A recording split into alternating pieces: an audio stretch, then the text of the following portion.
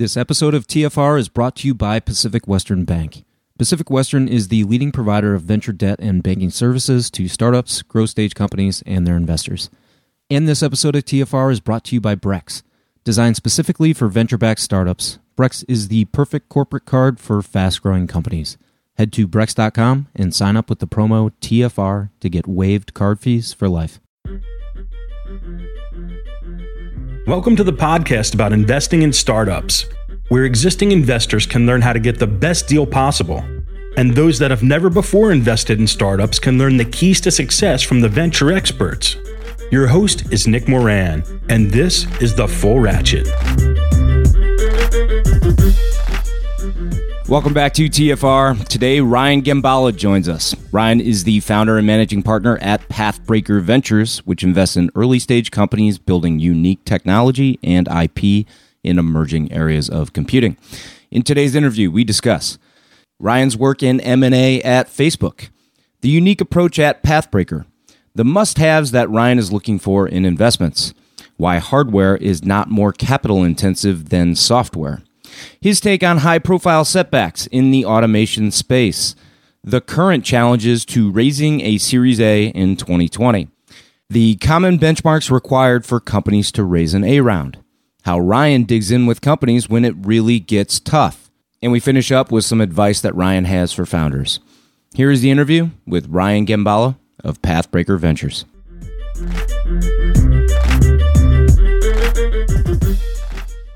Ryan Gembala joins us today from San Francisco. Ryan is the founder and managing partner at Pathbreaker Ventures. Pathbreaker is a Silicon Valley-based venture firm with investments in Diligent Robotics, Apprente, just acquired by McDonald's, and Edify, among others.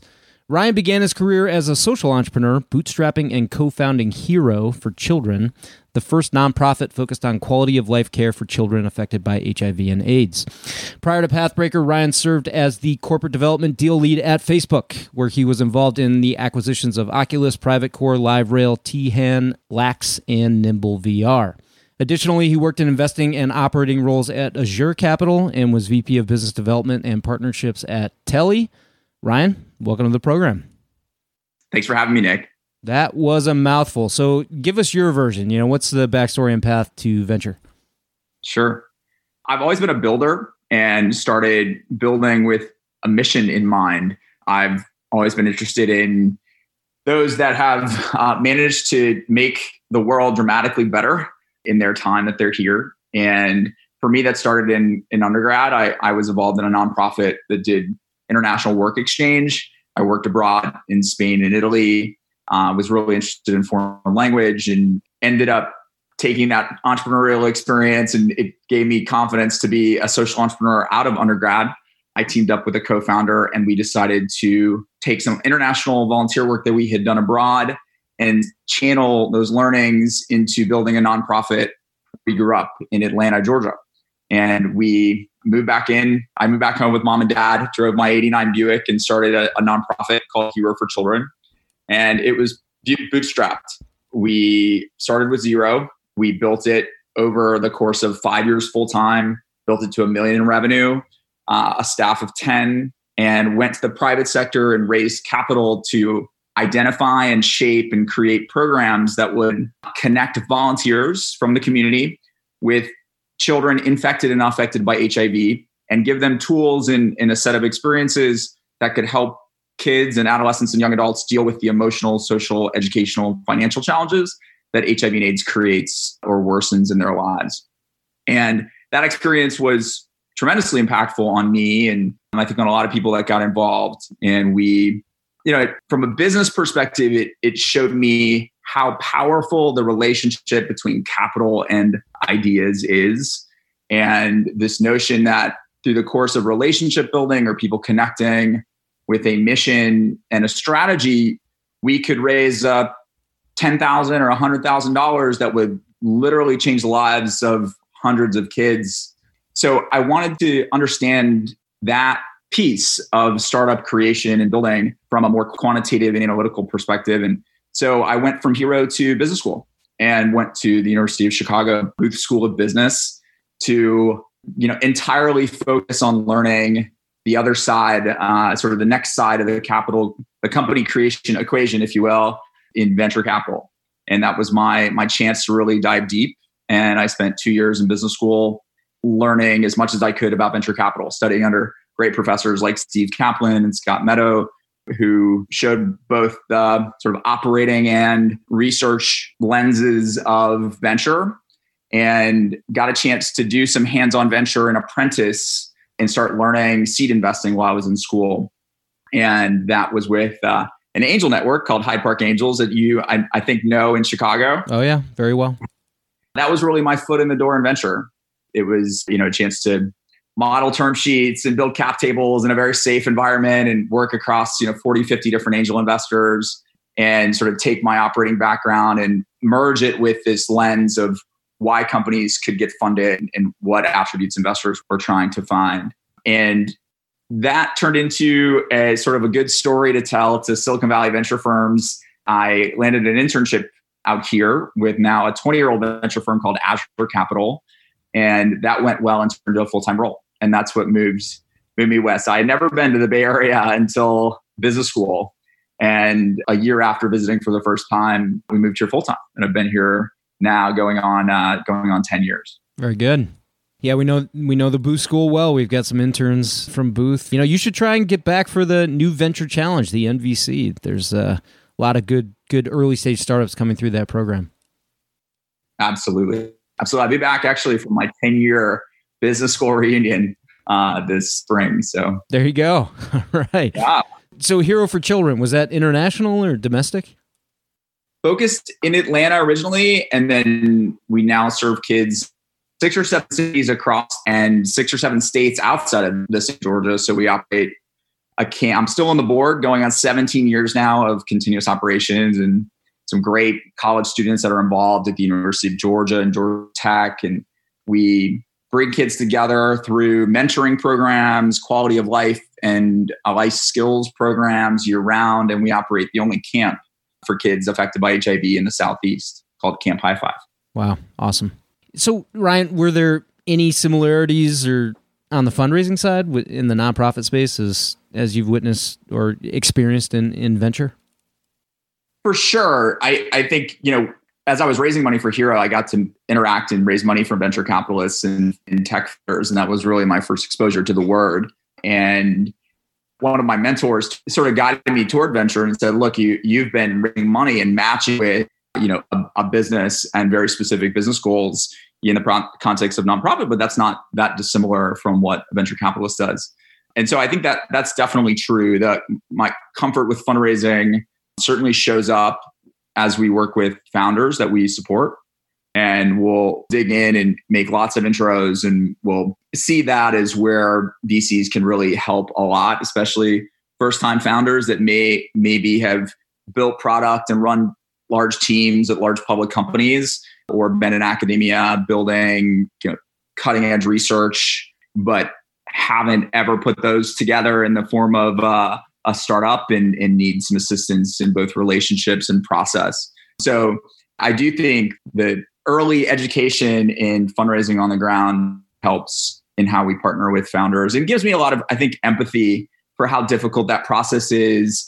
Certainly as a GP now, you have exposure to the fundraising side as well. But when you've got, as a startup, you've got customers, you've got lots of, employees, lots of people depending on you. It's a heavy load to come out and just pound up and down San Francisco or Sand Hill Road raising capital. It takes its toll. So I think we definitely have helped our founders find their Series A leads, find their seed leads, stepped up when things get tough and they need some additional capital or need to be creative on how they raise capital.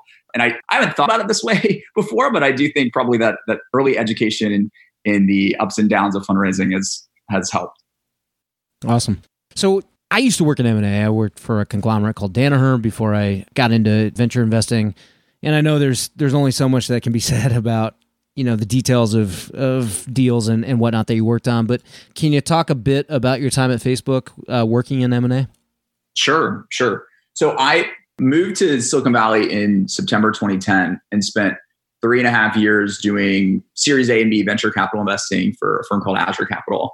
And part of that time was operating in the portfolio. So after nonprofit, entrepreneurship, and business school doing seed investing, I had a chance to hit the ground running and source a lot of deals, work with a lot of great founders, and put capital to work, and then jump into the portfolio and operate closer to product and engineering. And had been building relationships with large public tech companies and soon to be public companies. And Facebook was one of those companies that, there were a lot of great people going there that I had gotten a chance to meet, and was always been really passionate about Facebook's mission of connecting, making the world more open and connected. I do believe that's ultimately a very positive thing. When I had done 2 stints in portfolio companies and done some investing at Azure, the opportunity emerged to sort of step outside the umbrella of the firm and join the corporate development team at Facebook as a deal lead. And that was a part of the spectrum of this process that is fascinating. It's I think the most opaque. The way I think about this life cycle is building, funding, and achieving liquidity. And the liquidity piece, 90% of it happens through M&A, and yet, for a lot of very good reasons, it's not super clear why certain acquisitions happen and why others that might seem obvious don't. And so that interest in the role, coupled with being very passionate about Facebook's mission, led me to join. And I spent time in a role that's a very horizontal role in corporate. I don't know, certain companies cut this different ways, but here in the Valley, it's not uncommon for deal leads on a corporate development team to work across a variety of product and engineering organizations within a company. Yep. And the needs, throttle up and down over time. And it's a role that requires a lot of listening and analysis, and at times deal execution. But most of it is spending, getting a sense for and understanding the company strategy, spending time with product and engineering organizations, listening to their goals and roadmaps, and then trying to build a landscape to understand who might be working on these areas in the context of a startup or academia, and seeing if there may be some synergies to explore that ultimately can be surfaced through opportunities, perhaps can be surfaced through a build by partner analysis, where you might evaluate a variety of startups and then sort of also evaluate the cost and time to build internally or to partner to achieve a similar objective. And that was a great deal of the work, and it was fascinating to get a sense of both sort of Facebook's view of the future relative to what entrepreneurs thought the future should look like. And then certain acquisitions, I got a chance to work on included Oculus, spent some time on the LiveRail acquisition, and then helped lead deals in security and product design. In terms of function, that was a period of time in 2014, 2015, where Facebook and others were really starting to invest in learn more about emerging areas of computer science. So I spent a lot of my time thinking about and learning about what could be possible with AI and machine learning, computer vision, VR, AR, et cetera. Awesome. Yeah. So quickly, can you touch on the thesis at Pathbreaker?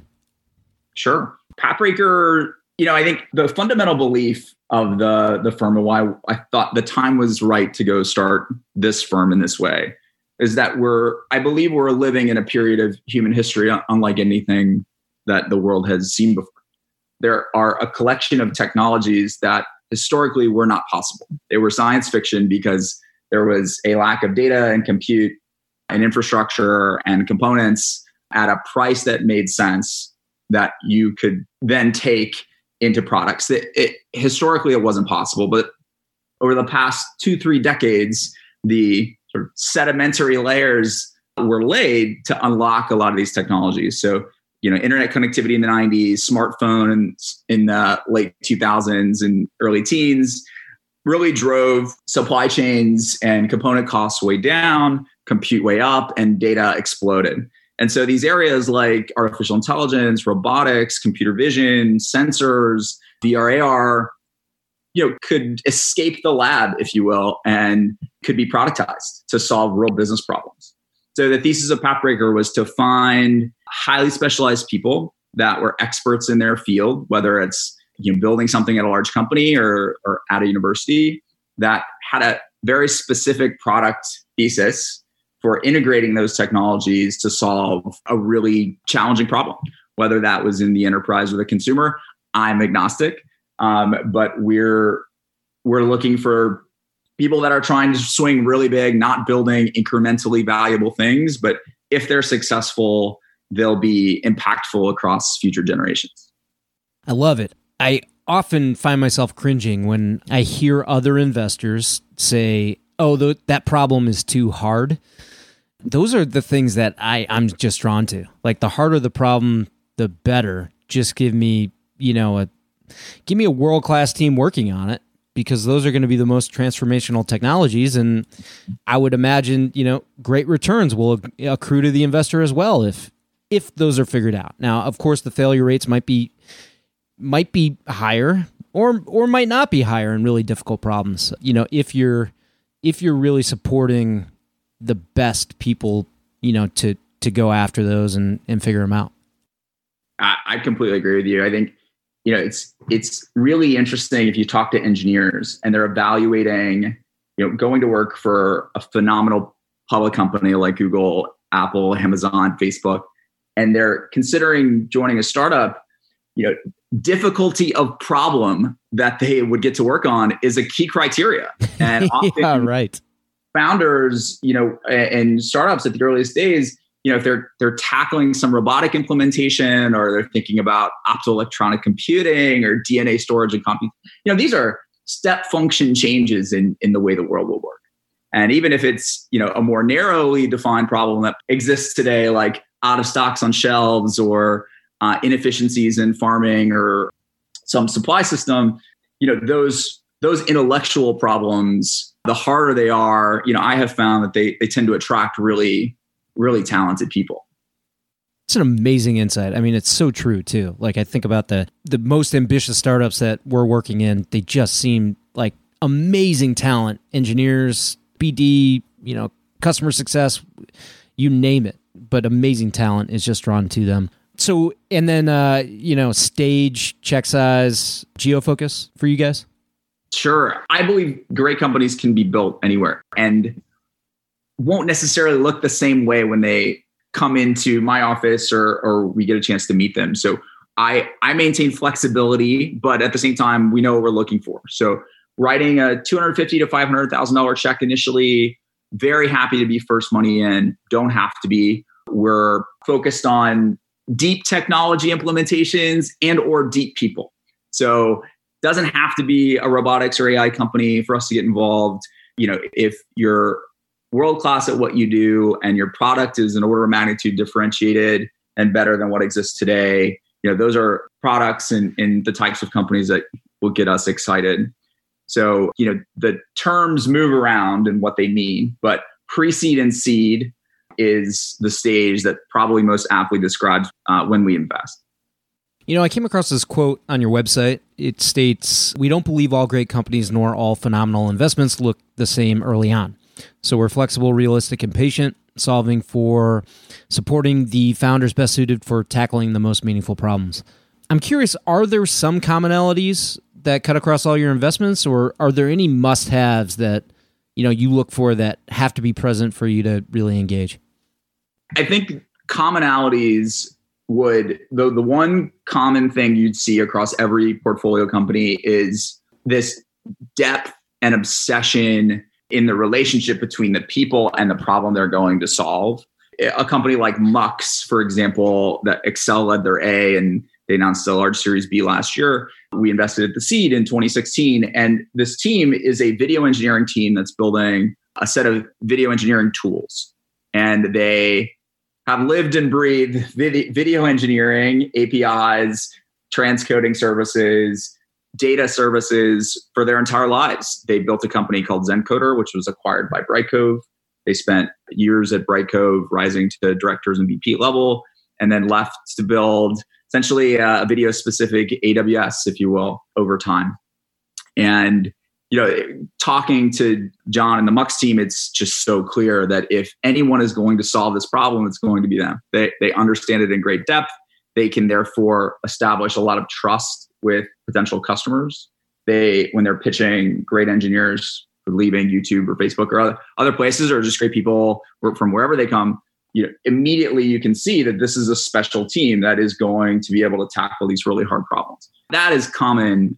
Superhuman is the same way. We were an early investor in Superhuman back in March of 2016, and Rahul and team have been in email and messaging and plugins for their whole careers. Rahul started Reported, which was this beautiful Chrome plugin that surfaced a bunch of great content when you were sending an email, and was acquired by LinkedIn, was focused on email products and communication tools at LinkedIn, and decided to take a swing at building the world's fastest email tool for professionals and power email users.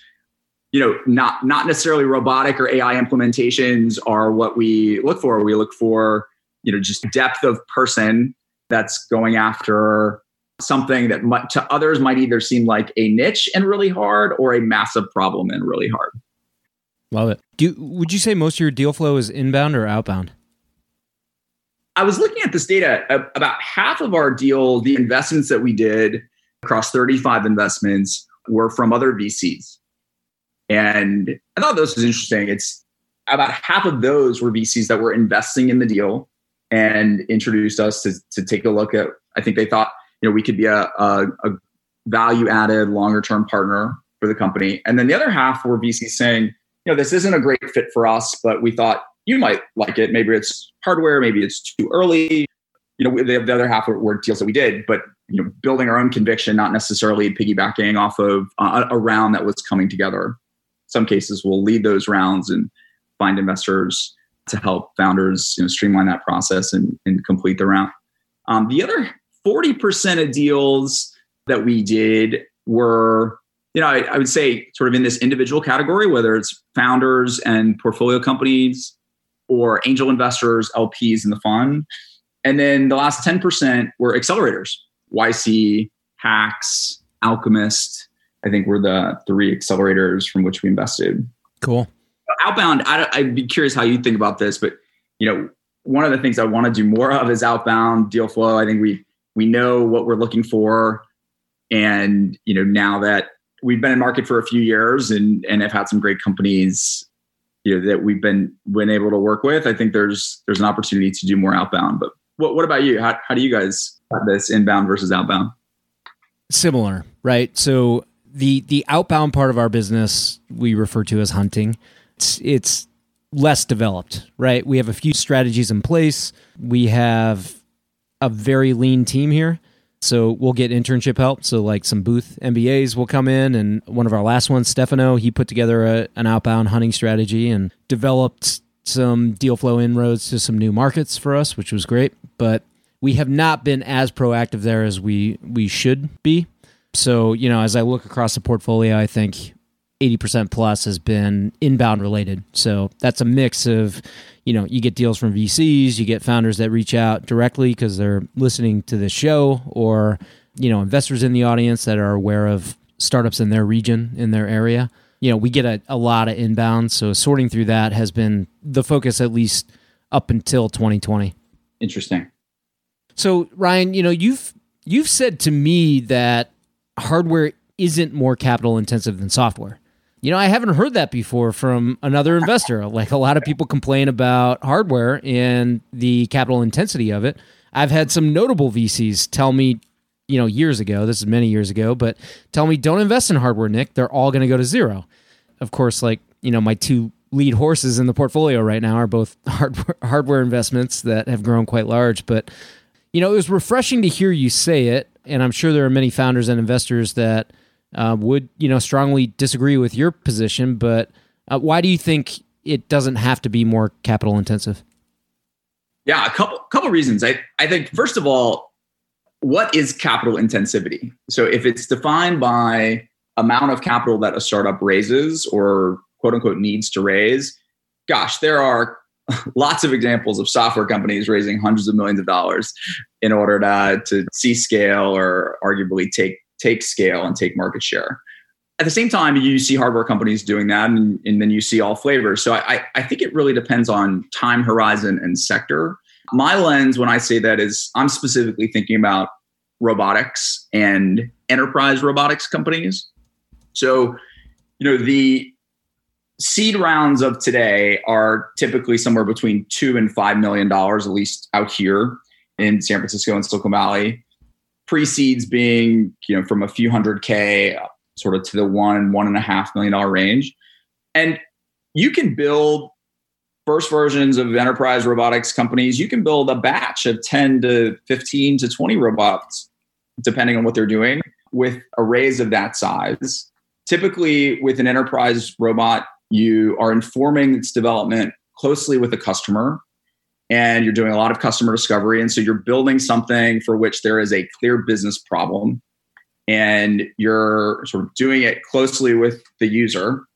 The end result ends up being, a very high ROI on the product itself, and payback period, because component costs and design tools and prototyping tools have all become more ubiquitous and a lot cheaper to use. You can build a great piece of robotic enterprise hardware for, between the range of a cost of a laptop to, a small car on up to an expensive car.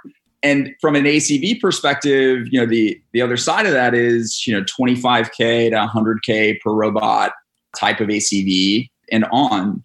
So, you can start generating revenue fairly quickly. You can do this with somewhere, south of $5 million, which would keep you in that seed raise. And then what happens is, because you end up with, now a lot of these deals are being structured as sort of robotics as a service deal. So it's sort of the RAS acronym, if you will, derived from SaaS, similar to SaaS. And what we've seen is non-dilutive means of capital will start to emerge. So whether it's venture debt on up to more traditional types of debt, because you have, enterprise customer contracts and also collateral. So, you can start to unlock non-dilutive mechanisms of funding that, from a dilution standpoint as an investor, can be sort of contribute to this idea that perhaps, hardware companies don't need to raise as much money as people historically thought. Right. Do you think that the time horizon to exit is longer for the type of companies that you invest in? It's a good question. My time in corp dev M&A has taught me that it's impossible to predict. Yeah. Oculus was what, 2 years? Oculus was about two to 3 years. Facebook was not a likely acquirer on paper for Oculus at the time. And so, I've learned to, and will guide founders this way, is to really not spend any time thinking about acquirers and for who might be the acquirer for your business. Just focus on creating differentiated value, both in your team and your product, your IP, your customers, your data, et cetera. And if you do that, options will emerge over time. Sometimes those options emerge early. McDonald's acquired one of our portfolio companies, Apprente. They were building a conversational AI to automate interactions in the drive-thru, which is where about 65% of QSR, quick service restaurant sales occurs. And customer partner relationship turned into more strategic conversations that resulted in an acquisition in about 2.5 years, which was fast. So I don't think it necessarily, hardware or software dictates time horizon. The stars really have to align, for an M&A event to occur, more so on the side of the acquirer than on the startup. So in the interim, in order to just keep building optionality, you should just, in my opinion, focus on getting great people on your team, solving those business problems, and getting as much scale and traction as you can. I was just talking to Kane Shea over at Root about this, but we've seen some recent failures, or maybe not failures, but some setbacks in the automation and the robotic space. There's been some high-profile ones like Zoom Pizza and Cafe X. What's your take on where these companies went wrong? Yeah, it's so hard. I'm not an investor in those companies, so I don't really know. I believe in the sectors unambiguously. I think the macro and micro trends around labor absolutely point to tremendous opportunities to use automation and personalization in the value chain of food. So we've been really active in food. I think made 7 or 8 investments, from hardware to software. And so I think the sector that they picked is fantastic. It could be that the companies are just in periods of transition, right? So, there was a great blog post recently, maybe it was Semmel Shot Haystack, but someone wrote a blog post about startups are zigzags, not straight lines. And this is the key, there have been lots of periods of transition in companies that we now think of as massive successes. So Netflix, has had to navigate shipping DVDs and raising. Very few people wanted to invest in Netflix early in their time as a company. Salesforce went through a big sort of uphill battle, both with fundraising and finding their way. So, I don't want to count Zoom or CafeX out. I think they're great, really interesting product companies and some really talented people. Often, if a company does struggle and they're in what seems like a great market, it's perhaps not enough customer discovery, execution challenges, black swans, interpersonal dynamics. It can be any number of things. Yeah. So that's my view on it. This episode of TFR is brought to you by Brex. Your startup is going to change the world, and the right corporate card will get you there even faster. The Brex corporate card for startups offers 10 to 20 times higher limits than traditional corporate cards, automated expense tools, and huge rewards like 4 times points back on travel, 3 times back on restaurants, and 2 times back on recurring SaaS spend. And all with no personal guarantee. Sign up at Brex.com and get waived card fees for life with the code TFR. And this episode of TFR is brought to you by Assure. For over 3 years, Newstack has been raising capital on a deal-by-deal basis, allowing individual investors to select each startup investment.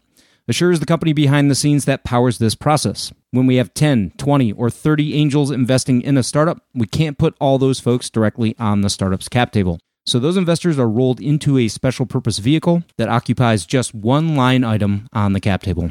And Assure handles all ongoing fees, finances, and K1s for us. We pay a one-time upfront fee and avoid all the required yearly admin filings and bills. If you run an angel group, or you would like your LPs to invest in deal-by-deal sidecars, go to assure.co/TFR for 20% off your first SPV. And this episode of TFR is brought to you by Pacific Western Bank.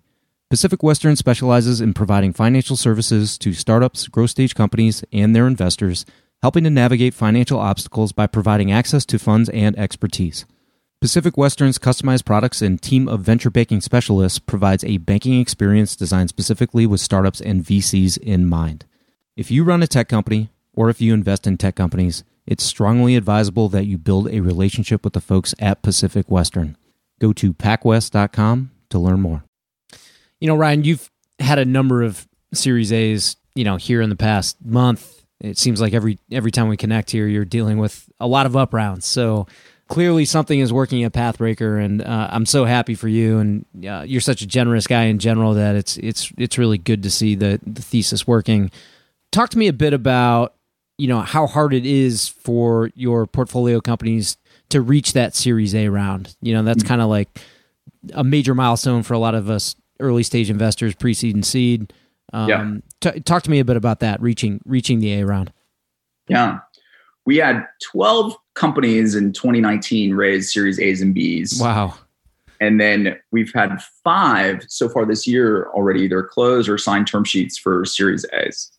Awesome. And so it's been exciting, to sort of plant these seeds, if you will, and then, see the companies really grow into their thesis. Just great execution on their part.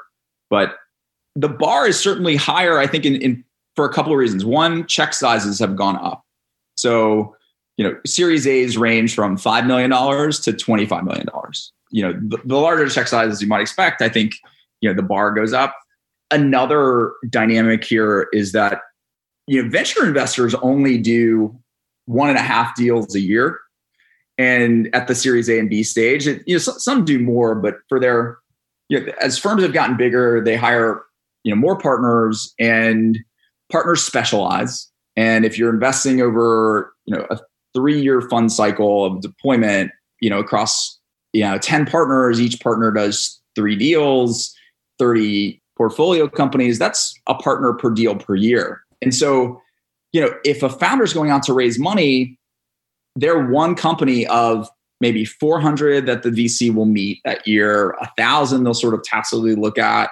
And so the bar is incredibly high. I think in that world, VCs want to make, their investment in a company that looks like it's going to work and it looks like a sure thing. And so they can afford to be patient at the Series A and B and wait until the attributes come together in a way that matches what they're looking for to then pull the trigger and step up and lead their big A or B. So I think those two dynamics are contributing to the bar being pretty high to raise an A or B now. Mm-hmm. I've been in this situation. I imagine you have as well, but founders hit a wall. They're running out of money, having a hard time telling the story. Investors aren't pulling the trigger. Maybe there's some team challenges. Maybe there's challenges, converting POCs or pilots to licenses. Give us some examples about how you have worked with and dig in and help the portfolio companies when it gets tough.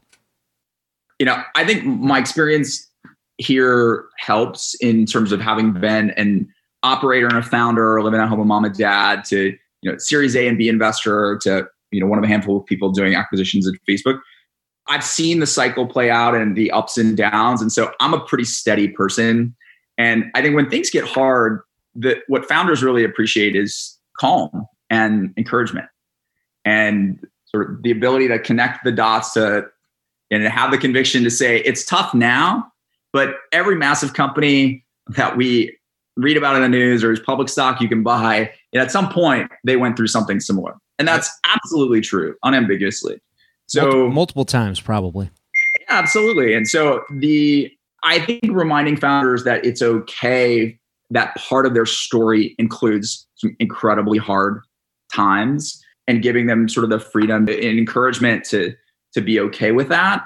These are people that have typically won all their life, and so they're not used to getting a bunch of no's, 30 people telling them no. Yeah, they don't like their company or their idea. They don't have enough traction. I mean, it's really tough, right? When an investor says no, it generally means there's something is not enough, and that's a hard concept.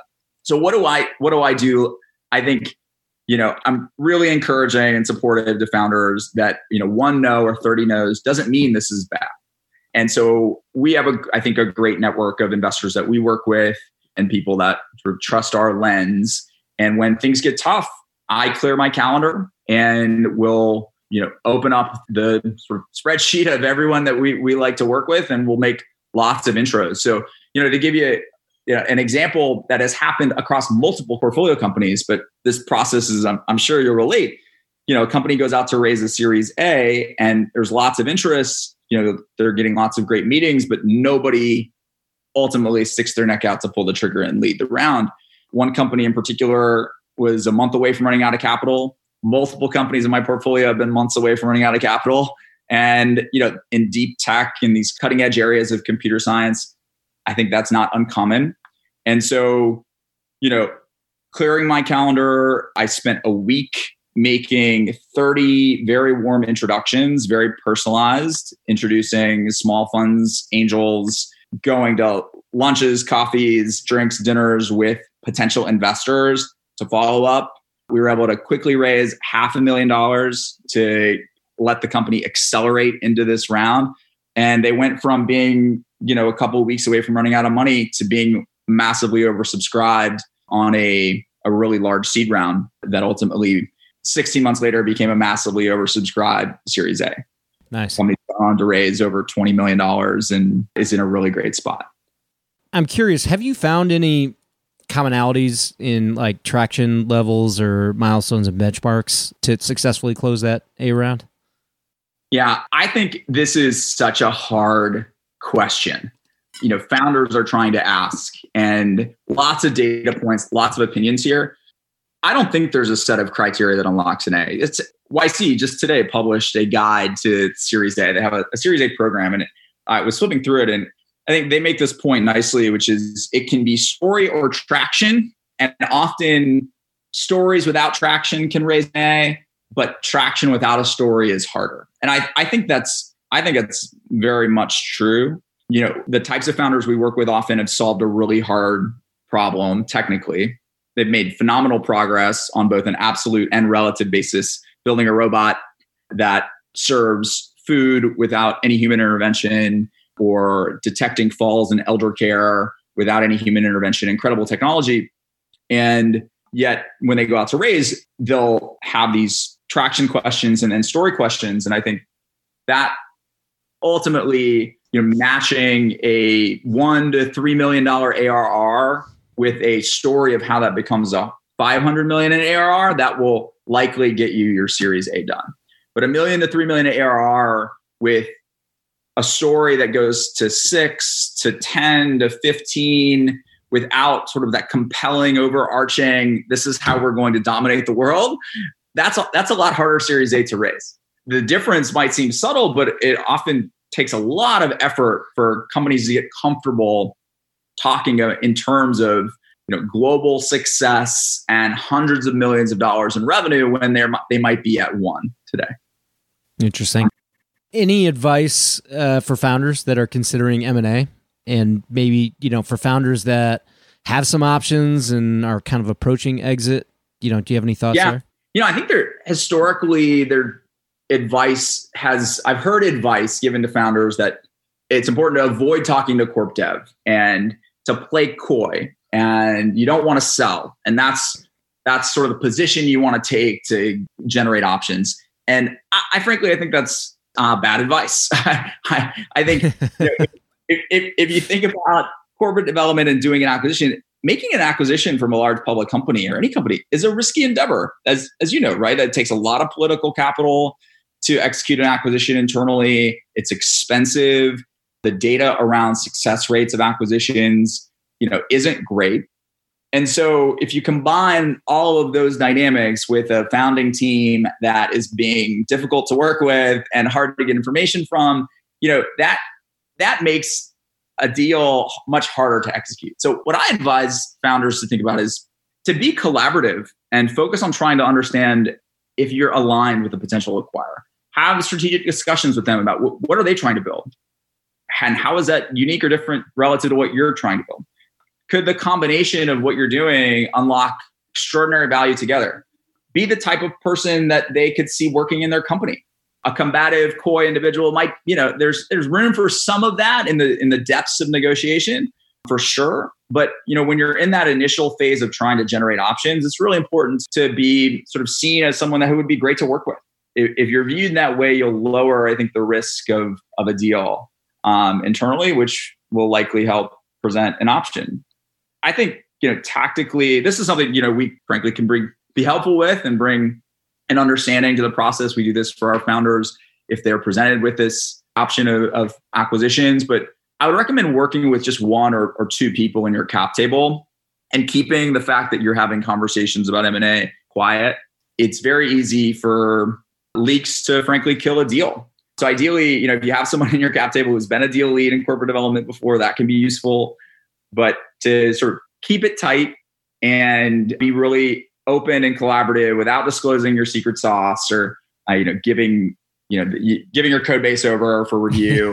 Right. I don't recommend that. But if the acquisition happens, you're going to be working together as the next chapter in your story for 4 years, let's say. Yeah. And so it's really important to see, to try to understand it beyond the monetary side of the acquisition, which your investors might be pushing you to mostly focus on. I think it's important for founders to really evaluate, are they going to achieve their objective in the context of an acquisition? Because it's, this term, when I joined the corp dev side, I learned that this term exit was actually problematic. So, if founders start thinking about an acquisition as an exit, it can be, it's not an exit for the founders, right? The founders are now going to work inside the new acquirer for the next, 2 to 4 years, let's say, sometimes less. So it's liquidity for sure, and it's an exit for your investors, but it's really just a continuation, hopefully, of what you've been working on now with a lot more resources and a larger team and, the weight of a larger company behind you to help make it happen. Recently had an early stage founder that's developing some really novel deep tech in this space. And 2 CEOs of Fortune 100 companies reached out to him directly and asked for a meeting. That's a good sign. It was a good sign, but both CEOs in the first meeting asked, can you share your IP portfolio and all your, patent applications? And fortunately, the founder had, the sense not to, but it was like, no, we're not going to do that at this stage, but happy to keep chatting with you guys. Yeah, that's, props to the founder for standing strong there. I think it can be, if the founder is in a strong position and there's a lot of cash on the balance sheet, then, it can be easier to say something like that. It's when, that perhaps the team is interested in an acquisition where they're more open to sharing these things. And then, sometimes it can be, not super helpful to share a lot of information early on, but every deal, every potential opportunity has to be considered, I think, on a case by case basis because the dynamics change. Yeah. We're way too early for all that, but hopefully in the next couple of years. I will say, if you've got CEOs reaching out to your founder and talking about M&A already, that's, to me, that says hyper differentiation and technology of strategic value. Yeah. I mean, we're super excited. We're super excited about the IP they've developed, and just the team behind it is amazing. Sounds like we need to share some deal flow. Ryan, what resource, it could be a book, blog, article, a tool, but what resource have you found really valuable that you'd recommend to listeners? Yeah. Anything that Mark Andreessen writes, I think is important to listen to. Mm-hmm. He's such a historian of what has happened in technology, drawing parallels of lessons learned. He sits on Facebook board. Mark is an incredible wealth of resources, and the organization that he and Ben are building, now their reach is incredible. And so the content that they're collectively producing, I think, is really different and insightful. Earnings calls is another one for me. I listen to a lot of earnings calls. I think it's one of the best ways, to get a sense for what Jeff Bezos and Mark Zuckerberg and others are thinking about. And the Q&A sections in particular, I think you can get a sense for where priorities are and things that are happening internally that you don't necessarily get in other prepared types of statements. Awesome. Ryan, what do you know you need to get better at? Well, the joke answer is sleeping. So do you have your ring? No, I don't. We have two little boys that are 5 and 2. And my wife keeps telling me I need to sleep more. I always answer that, if you had a superpower, the sort of icebreaker question, my superpower would be that I wouldn't need to sleep anymore. But I think from a professional answer would be probably doing more outbound marketing and PR and outreach to founders. Now that we have, I think a great network of founders that can talk about how we've been helpful in our portfolio, that we could start doing some more outreach and be a little bit more aggressive about, finding companies. You and me both. And then finally, what's the best way for listeners to connect with you? Love connecting with people on LinkedIn. I still think it's a great tool, and the messaging function has gotten pretty good. And then Ryan at pathbreakerbc.com. Well, Ryan, this is a real pleasure. I mean, the first time we connected, I really enjoyed it, and I think there's a lot of opportunity to work together. And thanks so much for just being super candid and sharing your thoughts. Hey, thank you, Nick. This was awesome. Thanks a lot.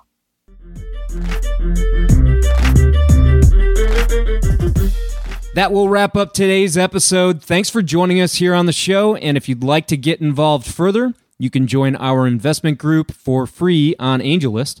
Head over to angel.co and search for New Stack Ventures. There you can back the syndicate to see our deal flow, see how we choose startups to invest in, and read our thesis on investment in each startup we choose. As always, show notes and links for the interview are at fullratchet.net. And until next time, remember to over-prepare, choose carefully, and invest confidently. Thanks for joining us.